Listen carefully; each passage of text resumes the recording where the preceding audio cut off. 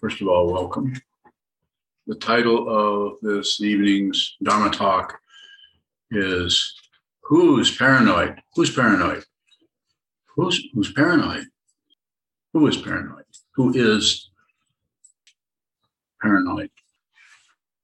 Everyone experiences that kind of trepidation or fear, or on some level for something, a concern about something is going to go wrong or go awry, and we're not going to be able to control it, and it seems to be moving somewhere in the shadows of our mind or in the shadows of our environment, our neighborhood, our nation, and so on and so forth, or in the skies.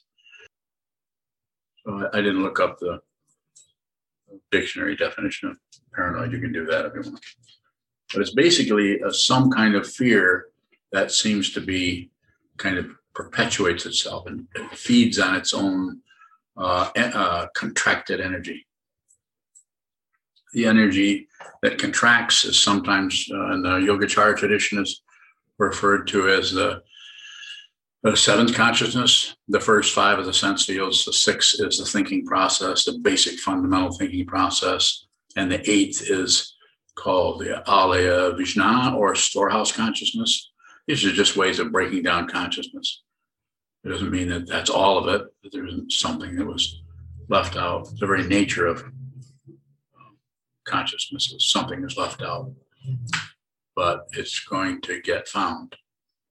So the seventh consciousness, or that area of the mind that is concerned, worried, freaked out, or doesn't know what's coming, or needs to secure itself by explaining things ahead of time. I know there's fear. I know something's going to happen that I don't have any control over, say so over, and I'm afraid this is going to get a hold of me. It can be as someone or something or some situation manipulating you. It can show up in so many different ways. The fundamental nature of this is it's generated and is unreal. And we can't fundamentally find the source of that paranoia, because that is to say that it's a labyrinth is an exaggeration. Now, I'm not saying there aren't people that can't explain this and make me look like a fool. It wouldn't be too hard, because I'm already pretty foolish.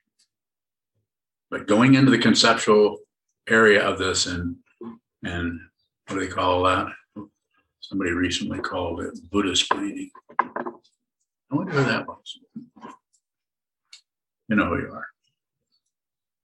So if you're really intelligent, you can explain, you can show, you can find proofs, you can make an exaggeration look like a fact.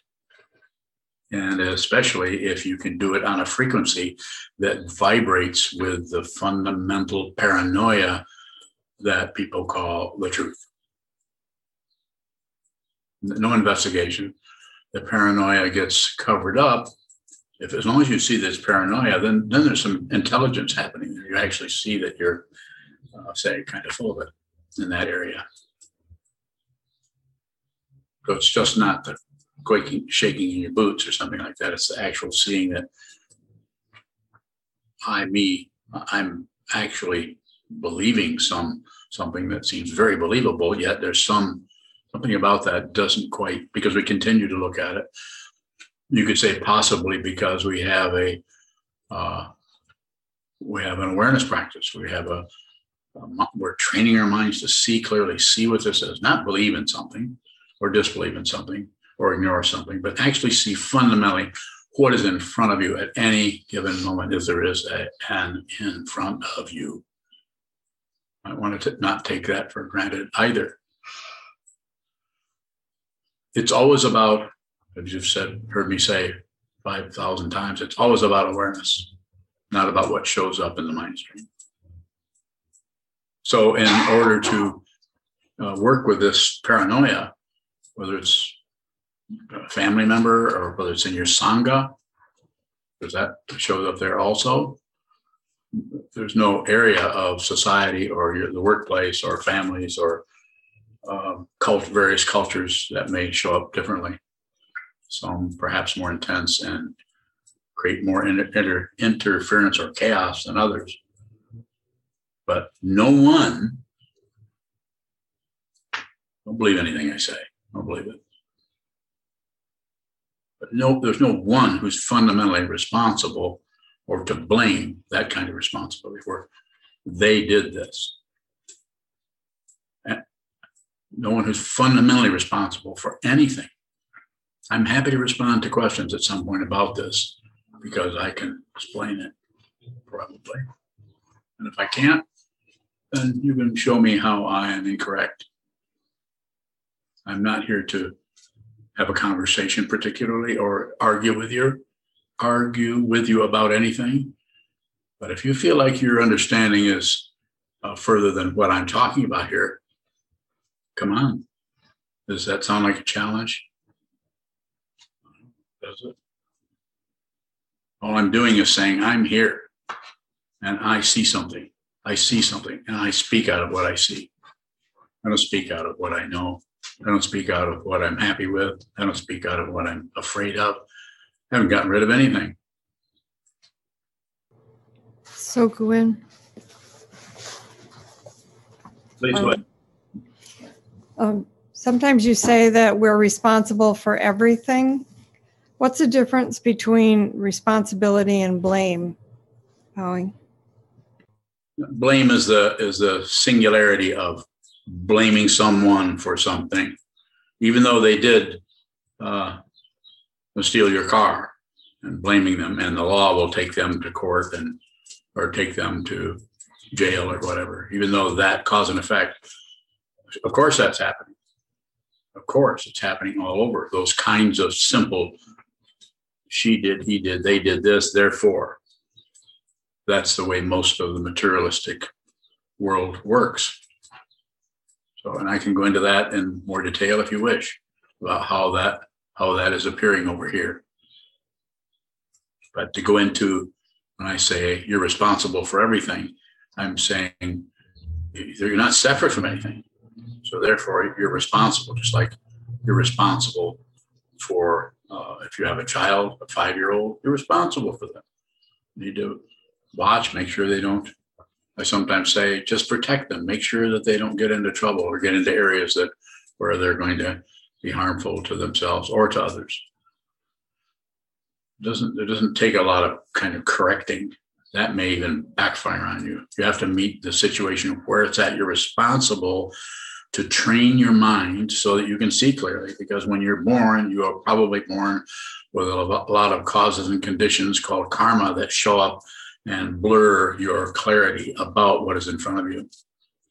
If you are free and well-favored, in other words, free to even show up in this kind of an environment, and you are well-favored enough in your karma to not be double-loaded so that you can't see through the first ignorance, and in the second and the third on top of that is stopping you from seeing any deeper than your opinions about things. Your ideas, your conclusions, your beliefs, your hopes, your fears, all of that stuff is running you. Even though death comes without warning, you kind of say, well, yeah, I know, well, everybody dies. Yeah, everybody dies, so I'm just going to do it this way. I'm going to join this, I'm going to object to that and agree with this, and wind ourselves up in knots trying to avoid the hell realm, the hungry ghost realm, the animal realm, and even the human realm. If we can stay in the God realm, that's pretty good. Let's just maintain that until we come apart. So you're responsible. That means you have the ability to respond to everything that occurs. Anything that happens is your responsibility. It's also none of your business. You've heard me say that. That may sound contradictory to you. It isn't. It may sound like it because of the way you're handling those descriptions or those words or what is happening to you in just your daily life, what is coming and going in that area of responsibility or blame or cause and effect or meddling or not meddling, minding your own business, actually stepping into what looks like somebody else's business and saying, I would stop doing that. You should stop doing that. That's very difficult to do with any kind of fundamental confidence if you're not sure of who you are, if you're not sure what this world is, and if you're operating out of an intense grasping and conviction about relative truth, about right and wrong, good and evil, up and down, back and forth. I'm not saying it isn't everywhere. I'm just saying that that's a surface summation or a surface analysis of it, which is relatively pretty accurate. Somebody is bad and does something that is terrible. Cheers, I'm bowing. Go ahead, please. If the thing that we are paranoid about is actually occurring, does that change our responsibility to it at all? Bowing. Well, situationally, it could, but it needs to be, we need to be clear about what that is happening. So don't do anything unless you have to. Now, obviously, if the house is burning down, you don't have much time, so you might want to get out of there. That kind of imminence. But quite often we actually have the time to look rather than abandoning what is showing up because we don't see what it is. We don't understand what it is. So the cowardly aspect of the self-centeredness of ego is to conclude something because it just feels safer. Well, I need to do something because it's just too vague. I don't know what's going to happen. And what I'm telling you is don't abandon anything. Don't grasp at anything. Don't ignore anything. Do nothing with it. If it's moving, receive it. If it's moving towards you, receive. If it's moving away, just acknowledge that it's moving away. You don't even have to know which direction it's going by say it's leaving.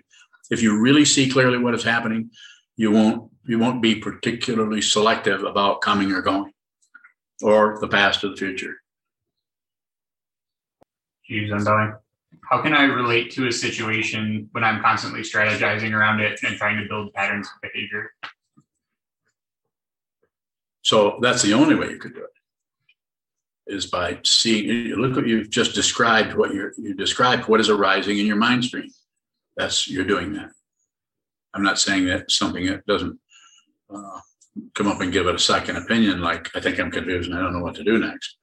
That's always going to be going along with that. But that's just the chatter, the commentary of the ego mind. It's also dependently risen. Don't be too concerned about how you feel about what is happening or what you think about what is happening. And I'm also not saying go the other way and just don't think and be a non-thinker like sometimes is taught in Buddhist teachings and teachers say, just don't think about it. Like Katagiri Roshi said to Shoho Mike Newhall when he was back in 1974 or 5 when he was explained to him how upset he was about something. And Katagiri said, we just don't think about it. Shoho and I both struggled with that. Like, what the hell does he mean? We were both quite upset with it. Well, I don't know how upset Shoho was. He might have handled that just fine. But my memory was just aggravating to me to have somebody, the Zen monk, telling you, well, don't think about it. Yes, sir. Shoka. Shokabine, what is paranoia without protection? Freedom. Keep coming. It's not that funny. Shokabine, what is freedom? No bars, no walls, no prison. Ultimate freedom. You won't even know you're free. If you know you're free, then it might be a few cages off in the corner you've got to crawl through that. Good question. Don't stop there. Shokabine, how can I use the Buddha, the Dharma, and the Sangha to see that freedom? Just continue. Return to the Buddha. Return to the teacher, return to the historical Buddha, return to your personal teacher, return to the Dharma, those aspects of the Dharma that you feel closest to or most connected that seem to describe what it is that you're dealing with personally. Return to the Dharma in terms of the forms that occur in the monastery. Chanting the sutras, reminding us of this incredible 2,500-year-old lineage back to the time of the Buddha, men and women. And just continue to, because the mind wants to wander around and back into the cave of demons. spoken of as a metaphor. So just continue to return to the Buddha, the Dharma, the Sangha, especially the community, which is quite often. Is that funny? You're smiling. Return to the community. The interesting thing about the Sangha, the Dharma community, is these are people you would never pick particularly as friends. I mean, you might be friendly with these people, but if you got to practice and work and live with these particular people, the reason it's so difficult is people that conventionally in our materialistic society that we choose as friends are people who they might see our trip and see how we confuse ourselves, but they just have a connection with us that's more about just giving us a break, never really criticizing us very much and loving us no matter how insane we act. Whereas a Sangha are probably not going to do that because you are together because of your connection with the teacher or with the Buddha, with the teaching or with what your teacher is saying, and with the Sangha or the Sangha or community of the Buddha historically, or your personal Sangha, your Dharma brothers and sisters, especially in your case, since you're fully ordained as a novice monk. More?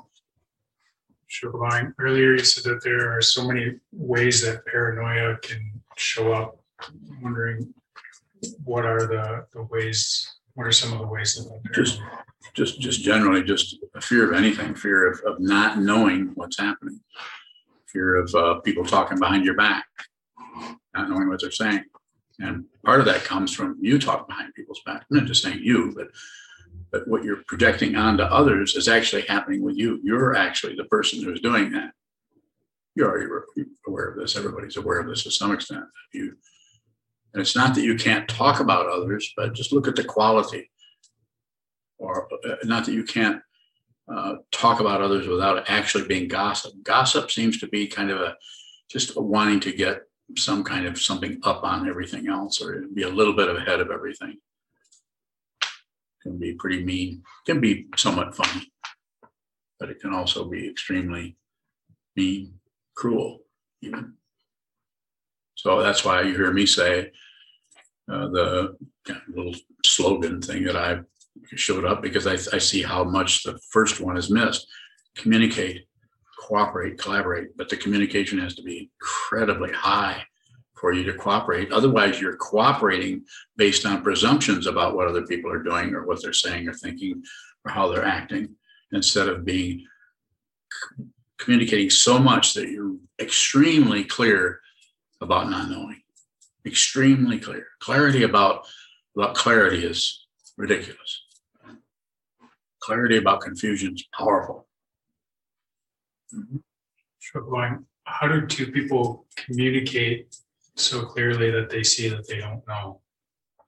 Have you had any experience of that? It's a valid question. I would say it's just a matter. It's individual, different causes and conditions, but the fundamental way that I see it, and when you ask the question, is just continue to practice, return to the Buddha, return to the Dharma, return to the Sangha, continually return. This is a difficult realm to be in the human realm without any structure. Most people don't have this. This is extremely rare for people to get together and talk about the nature of the mind, the nature of reality, without just being some kind of belief in Buddhism or belief in Christianity or belief in any kind of spiritual path or mundane path. Shukabang, it seems like when we begin to practice, Shukabang, it seems like when we begin to practice, and you teach us things like 90-10, where we listen or receive 90% of the time and talk 10, there's an understanding of the contrast of what receiving is, because we produce so much. But earlier today, you talked about receiving in a deeper way. So what does it mean to receive something beyond just not producing? Was that when I was talking to Shodo? Yes. Shodo, what did I say? I remember that you're the one I talked to about that, but you need to provide the structure of it. You do something, and then you say something, and then you continue to produce, though the person that you've asked is responding to you. Is that pretty close? Yeah. So just receive. If you're receiving, the way you can train yourself to do that is as you are endeavoring to receive what's being said, also receive without any differentiation, particularly receive your little additions to what's coming towards you. You don't have to get rid of them. You don't have to stop them. Even though I say don't add, I know we can't do that. We're dependently arisen, so we're going to be always trying to protect ourselves or add on, or anything that's coming our way that looks a little bit threatening, we'll add on to it. And which happening when you notice that. What Shodo does, and he's one of the worst monks here. See, it's not gossip if I say it in public, right? It's only when I go behind the corner and say, around the corner and say, Shodo. And he's wearing a robe.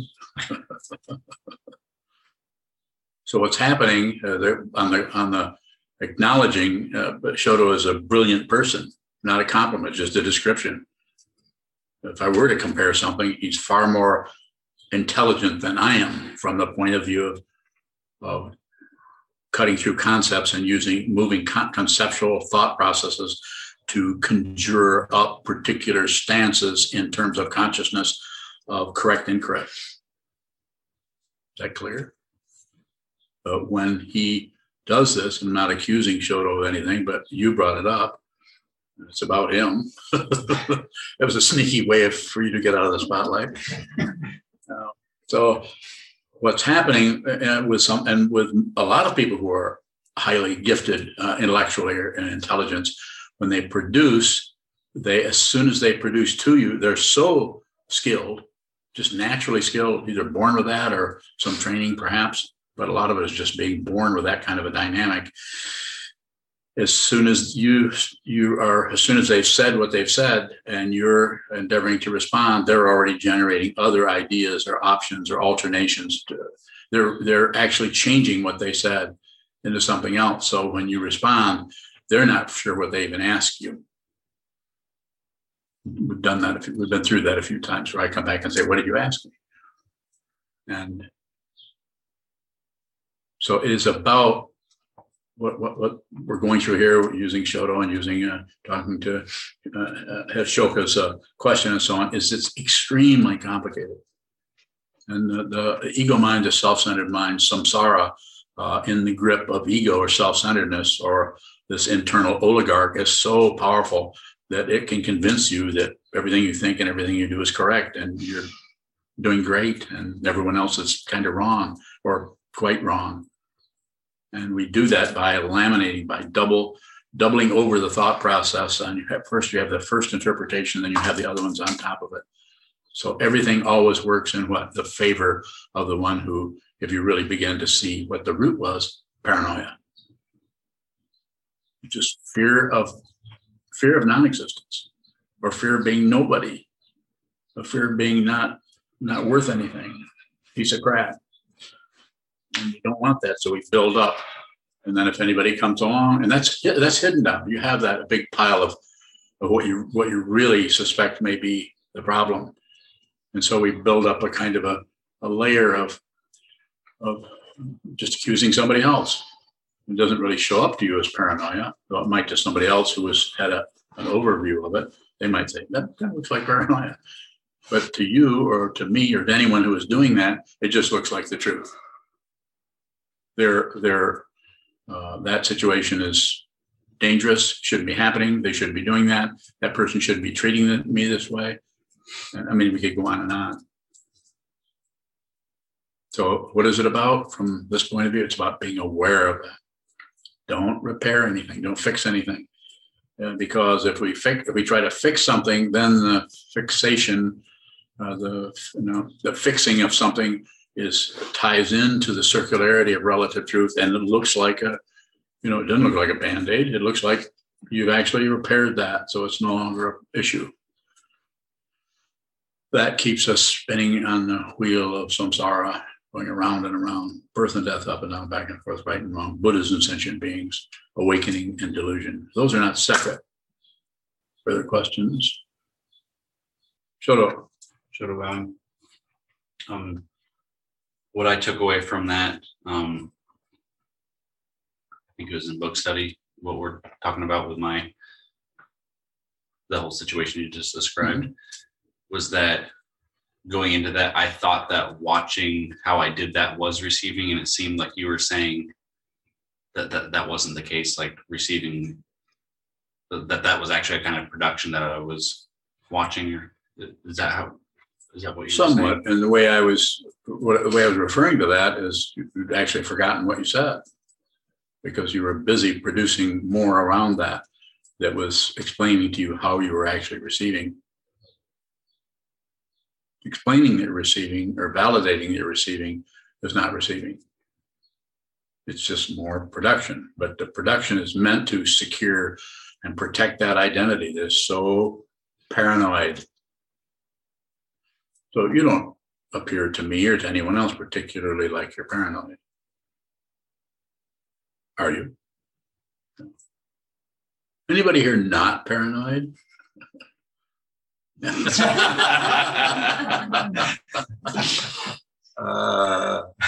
Sokaran, guess who raised their hand?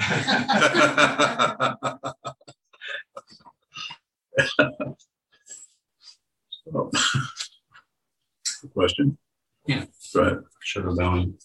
So if I'm doing that, and that's what I've concluded receiving is, watching that production, Yes. how do I get to a more fundamental receiving? You just continue.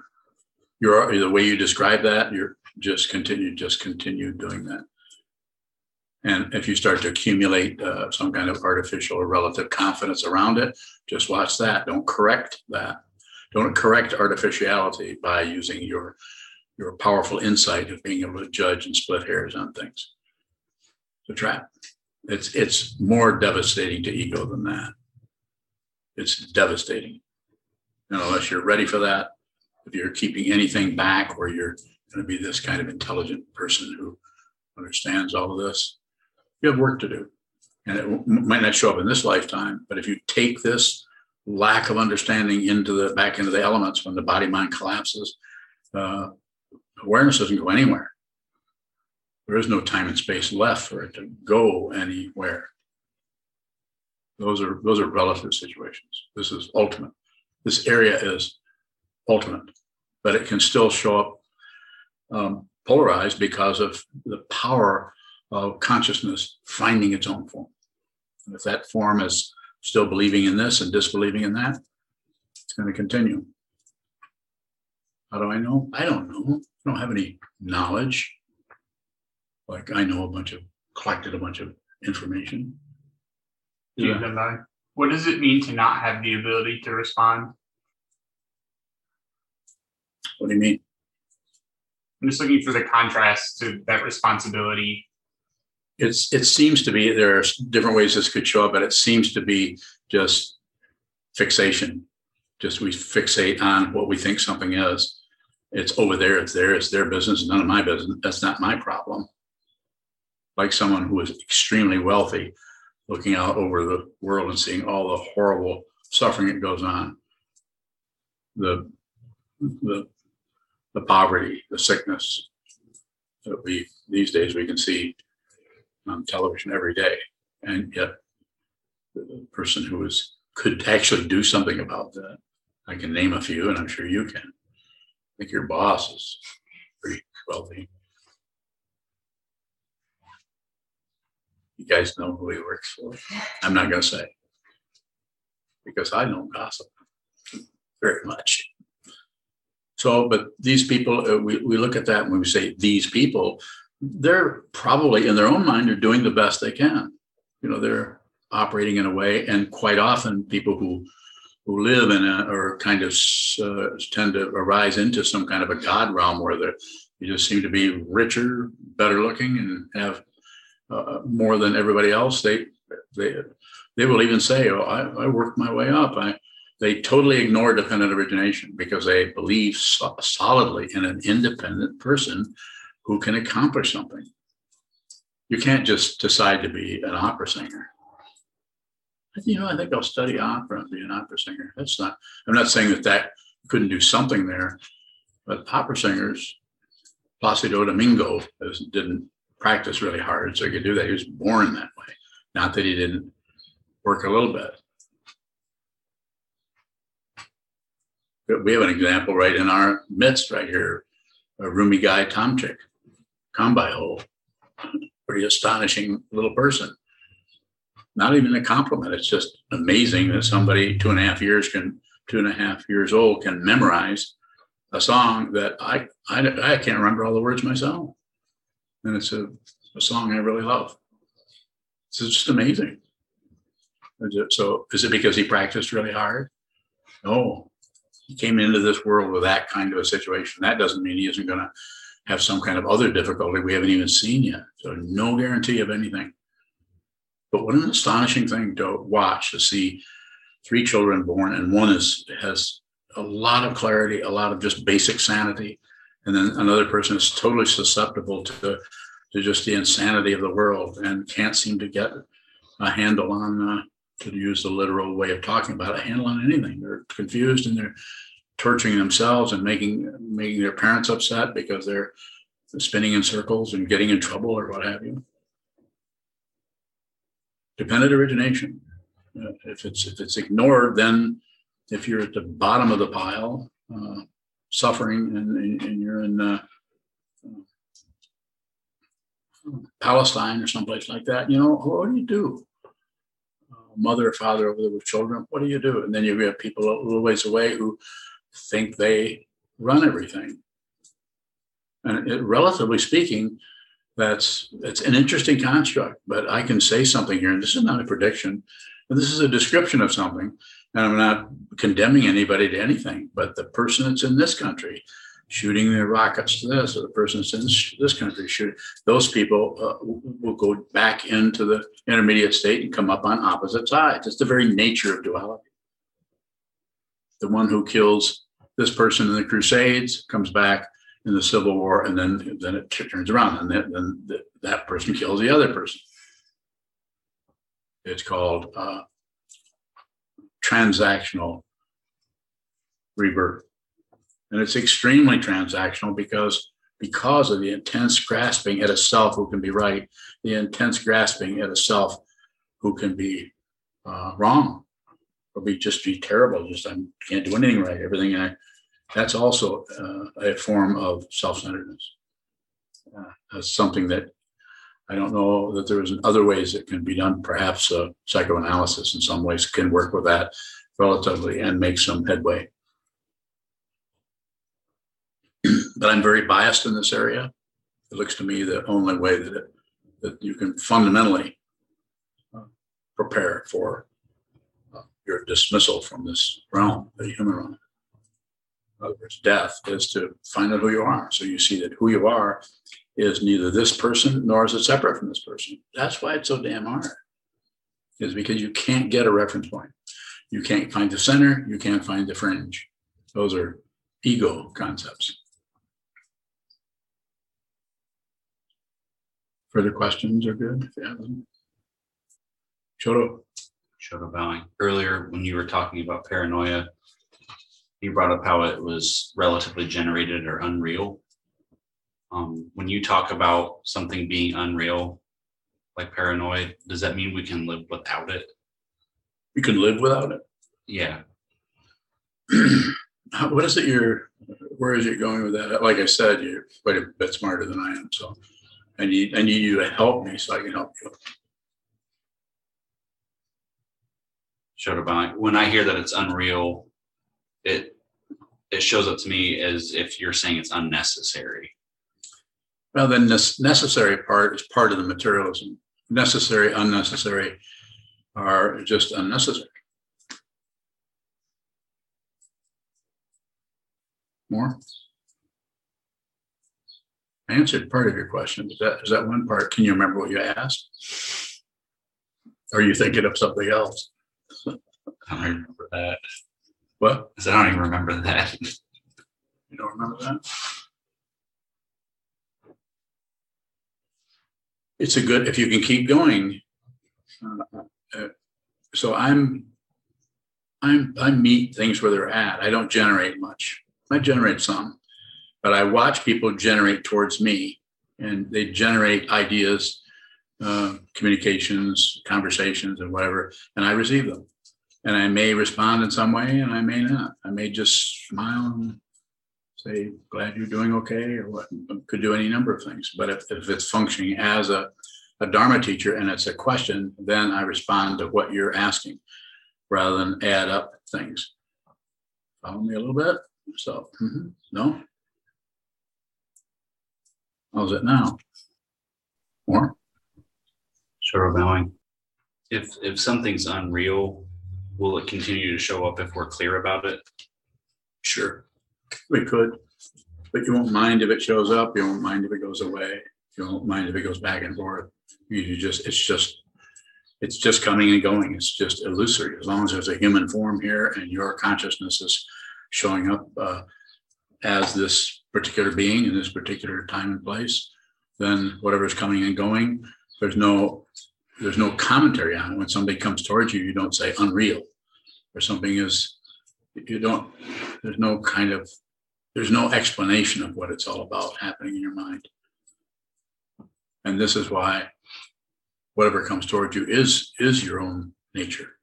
Whatever goes away is your own nature. You're not separate from what's coming and going. Nor are you identical with it. It's very difficult to use conceptual communication.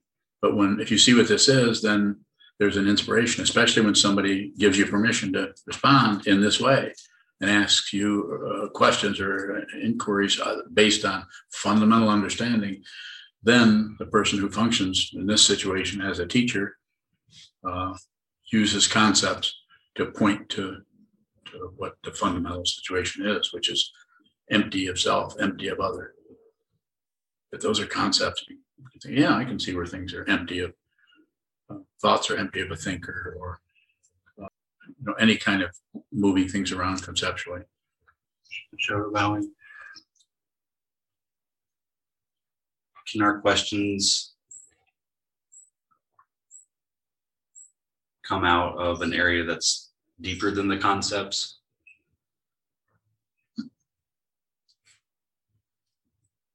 Say that again. Paraphrase yourself. Help me out. Sort of bowing. Can we ask questions that aren't superficial? Yeah, I think so. I mean, yeah, I would say so. I'm not saying your questions are superficial. I'm saying sometimes you put too many dogs on the trail. You send one out, the first question, and then you have a bunch of others all lined up behind that. So then I go back and go to the original inquiry that was there and want to talk about that.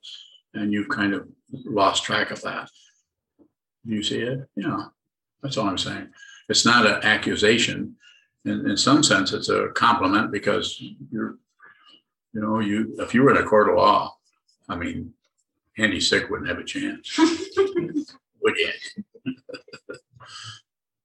I'm not saying Andy Sick is a brilliant fellow. Of course he is.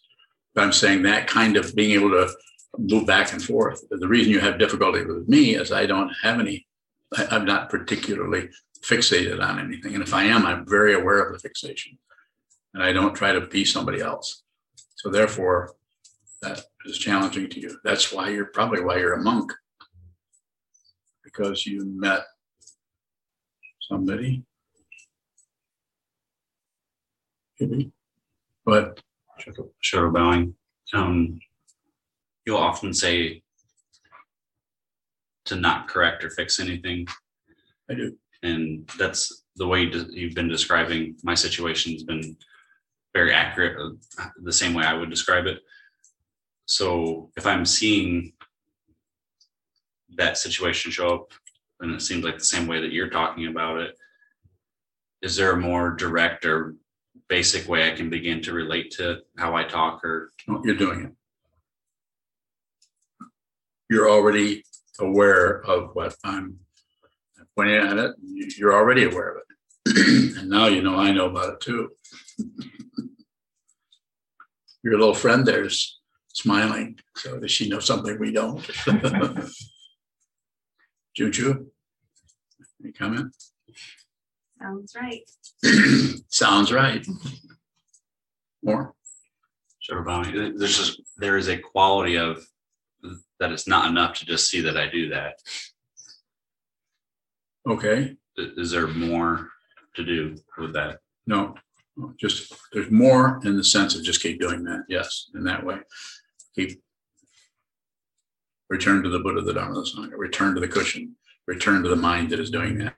Nothing lasts, but if you don't see the passion, aggression, and ignorance, you don't see the pushing, the pulling, and the shutting down, or the fixation, then it tends to persist, and it can persist until you die. But if you begin to work with it now, which is what you're doing, and which, because of what I've seen in my life as a person, that's why this is here. I see the incredible need to have a strong three jewels, the Buddha, the Dharma, and the Sangha. It's very important to do that in order to have some kind of a structure. That doesn't mean you believe in it. You don't have to, it doesn't have to be religious in the conventional sense, but it's very necessary to have some kind of a structure where you have somebody that you can give the benefit of the doubt to, if not trust, at least consider them, which is in this case, this person. And what is being taught, not only the traditional teachings going back through all the sutras, back to the early teachings of the Buddha, right up through all the lineage holders, take your pick, any direction. And they're all saying the same thing in different ways, basic Buddha Dharma. And then the Sangha, the community, which is the community that we recite their names from the time of Maha Prajapati through Queen Srimala, through Machik Lapdrama, do we mention her?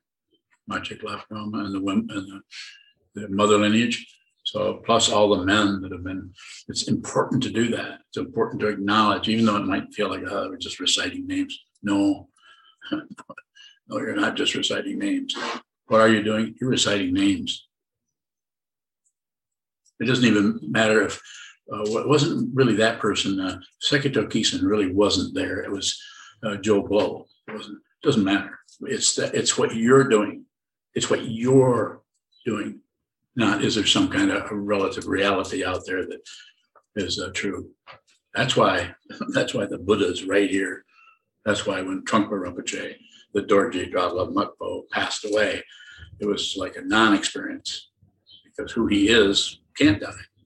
It doesn't mean that he's some kind of holy dude, but what he represented, what he was pointing at, is still here. His body-mind complex. In fact, this is the anniversary today, the 31st anniversary of his cremation at Karma Choling. And I happened to be there, and I'm the one that made those rainbows in the sky. We did not get that mixed up all the time. I guess I didn't, but I did see them. Is that just as good? A couple other people on here that were also there, but don't one up me. Your own Dharma talk.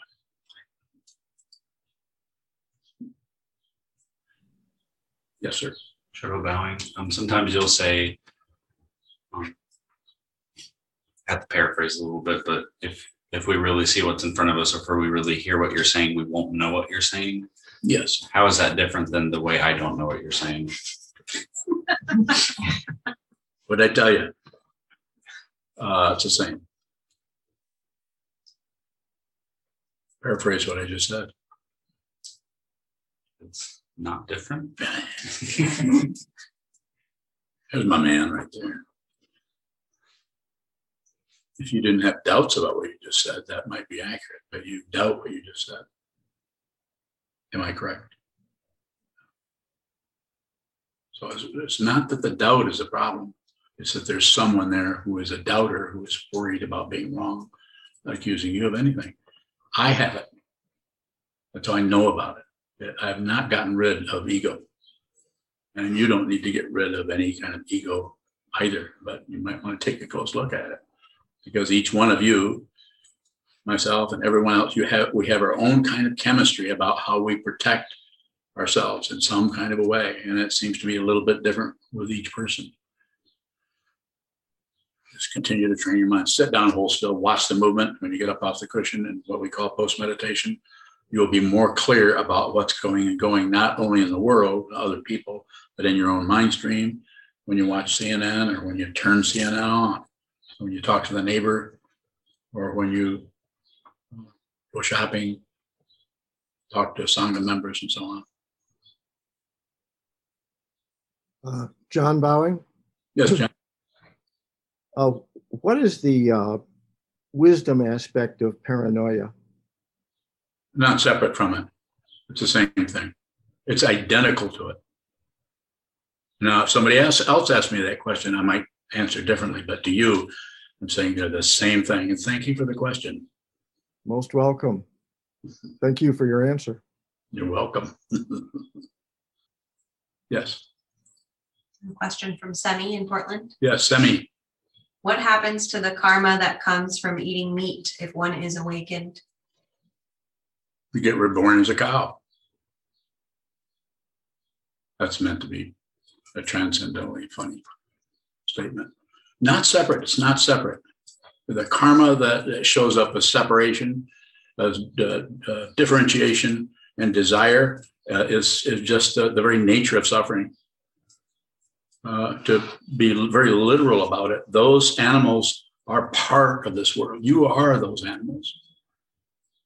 And there's anytime you differentiate between, without seeing fundamentally what you're talking about, the difference between a human being and a carrot, both living beings. Don't go into some kind of, well, it's okay to eat carrots. Don't buy into the differentiation and desire that erupts around all of that to allow you to function in the world like a separate being. You're not separate. And if you think you are, you'll torture people without even knowing it. And you'll torture cows because you think you can just eat whatever you want. Or you'll torture sticks of celery. Have to know what this is fundamentally, and it's not separate. Semi, if you have another question around that, I'd be happy to respond. From Shane in Virginia. Shane. Does practice over a long period reduce the extra? And he describes the extra as thoughts, commentary about what's arising. Probably will. Just the very nature of sitting still is a relative thing you're doing. You're taking things, something that's normally in movement all the time, body, speech, mind, body, speech, and mind. You're moving around, moving this way. To notice the body's constantly moving. And when you hold really still, then you begin to see the other areas where it's moving, your digestive tract, your heart beating, your diaphragm, excuse me, pain in your knees, but it's very, very refined and simple and specific. And that you could say that stretches or increases the ability of the awareness to look at something without looking at something that's about something else, about something else, about something else, which is just a subconscious chatter that goes on in the minds of people with no mind training. I don't care how brilliant they are. Sometimes it's even more nauseating to be around somebody who's extremely brilliant and yet full of themselves, but they're so brilliant that they've got it covered up. And it looks like they're just this humble genius. Was that a good place to end the sentence? Go ahead, Ondo. Ondo Bowing, you often say, be, like in this case, be the paranoia that you're trying to get rid of. Excuse me. Yes, I do. Be the paranoia you're trying to get rid of. Yeah. More? Ondo Bowing, what is our responsibility when we're being the paranoia that we're trying to get rid of? Should we be communicating that to our Sangha members? Or to the person that we're paranoid of, if that's the case, Bowing? It's possible, but it's very, very individual and very specific and situational. So don't set up standards. We have enough standards here already. Don't set up forms about anything. Just because if you set up a standard, this is what the standard looks like. It actually stops you from seeing deeply into any given situation, or it just stops you from seeing deeply into that. So if you are willing to actually be that, that means you're willing to let the whole wet drapery of paranoia hang over you and be that. You're not going to explode. You're not going to suffocate. But having that kind of a feeling is difficult. And so you're actually, this is sometimes meditation itself. It's called, and the Buddhist path itself is called voluntary suffering. You realize you're suffering and you're not going to try to get out of it anymore. It's coming. You've got it coming. Not because you're to blame, because there isn't anyone, so you can't be to blame. But it's dependent arisen. So therefore you're here, you have hands, you can wave.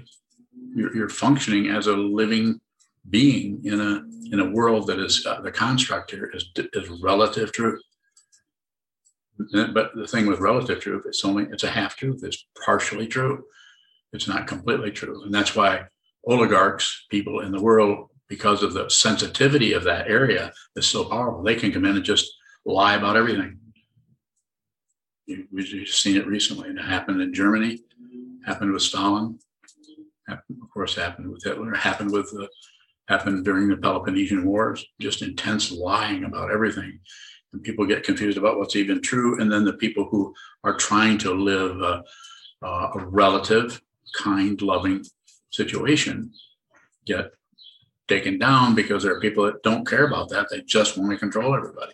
So then we have that other end of the spectrum. And the difficulty with the spectrum like that is it just switches because of the very nature of energy is to compensate. And energy knows what it is, but when we personalize it, then we disrespect. The goodness disrespects the evil. It's astonishing confusing structure, and it causes great suffering in the world amongst people. Follow-up question from Semi. Semi. Does my vegetarianism allow my ego to perpetuate? Maybe, but I wouldn't be concerned with that. If you want to eat vegetables, eat vegetables. No, I'm just saying that look at the intention around it and look at the dependent origination that's happening. It's a living being. A mouse is a living being. A mosquito is a living being. This doesn't mean that we shouldn't, when it says in the grave precepts, don't take life, don't kill. It's not saying, it's not saying it as a command, saying don't kill. But then if you kill, which you probably are going to kill, because all those precepts are there to be broken. If you haven't heard that from other teachers, you're hearing it from me. That doesn't mean you get permission to, but you're probably going to find yourself in a situation where you lie or whether you steal. The example I gave of stealing that's very, very,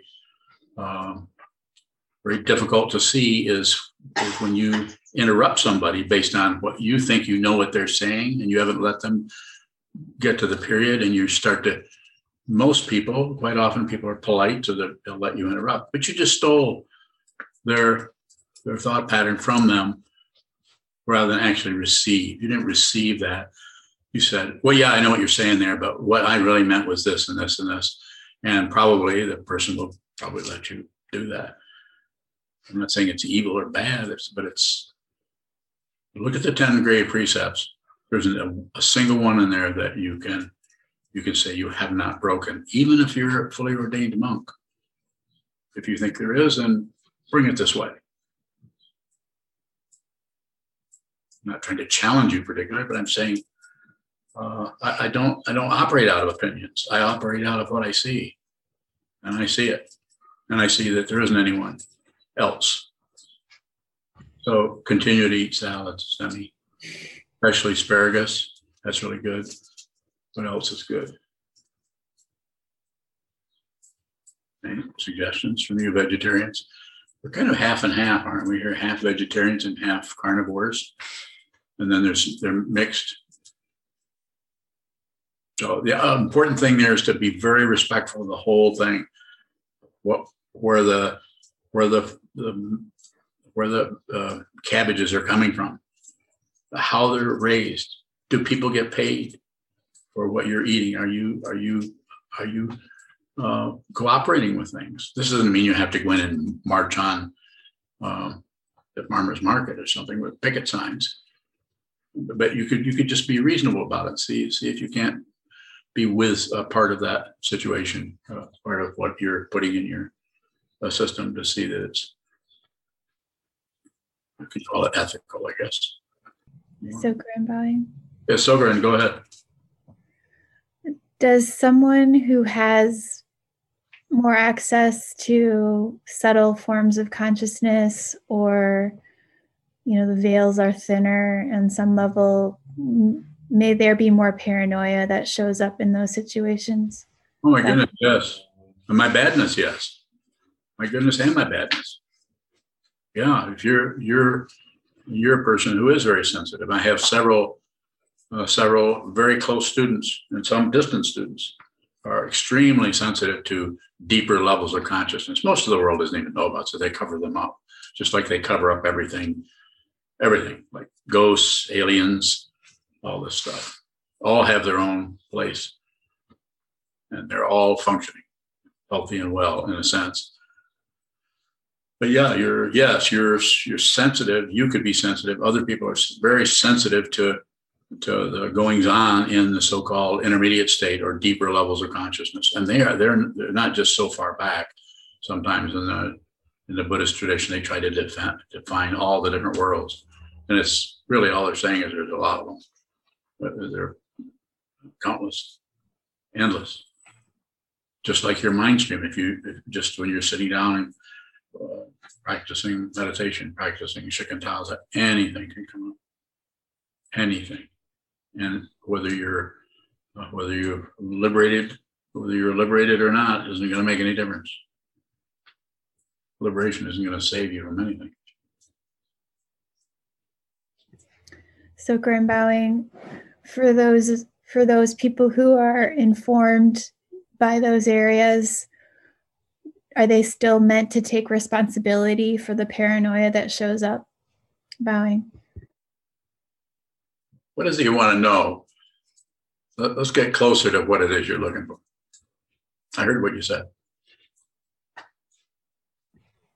So Grandbowing, if you're informed by something that isn't provable, but still may be true, even though people may not be ready to hear it,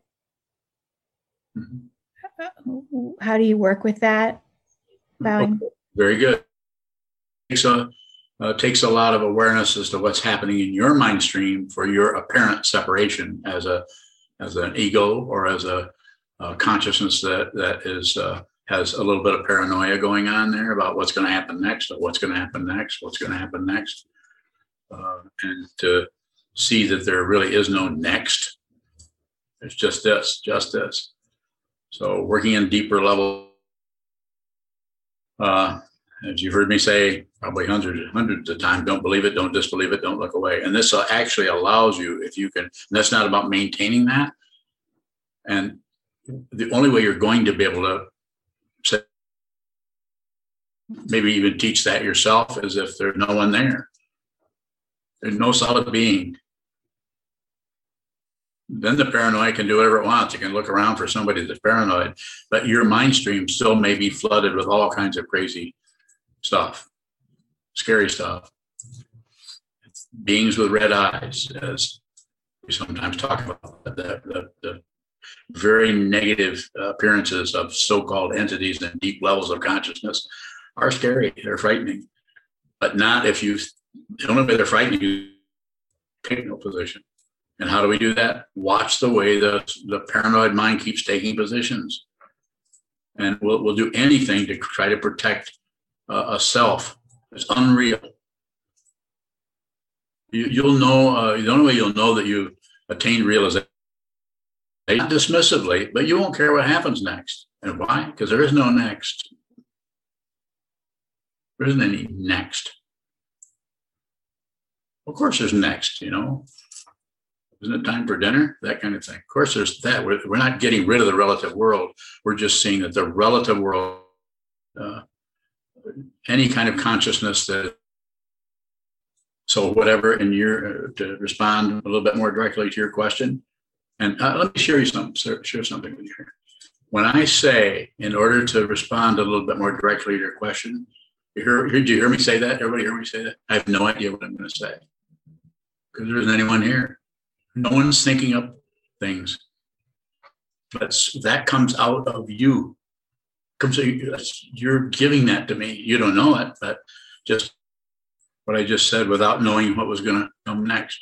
As I was saying that, I realized I might want to share that with you a little bit, so you know that I'm not sitting over here, sitting here thinking up responses or trying to be helpful. I don't have to try to be anything. What was your name again? Sanho Shoka? What is the translation of that into English?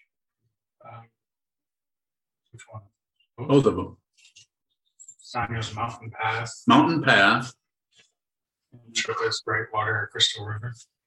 Oh, like twinkling water. Okay. And the other one is Mountain Path, like something you just can't quite climb it because it's too steep. You drew a temple off in the distance, and then you drew a path to the edge of the rocks. And you said, "This is where you live, and this is where you're going." That must have been helpful. That illustrated hermit talk. Or you have a question? Shugabang, when you say that you haven't gotten rid of your paranoia, does that arise or as you don't know what you're going to say or do next? Like, am I worried about what's going to? I've given up trying to protect anybody over here. If you value the teachings of Sokuzan and you would like to support his teaching work and the functions of Sokukoji Buddhist Temple Monastery, which also supports monk and practice residents, please consider giving a donation by visiting our website at sokukoji.org.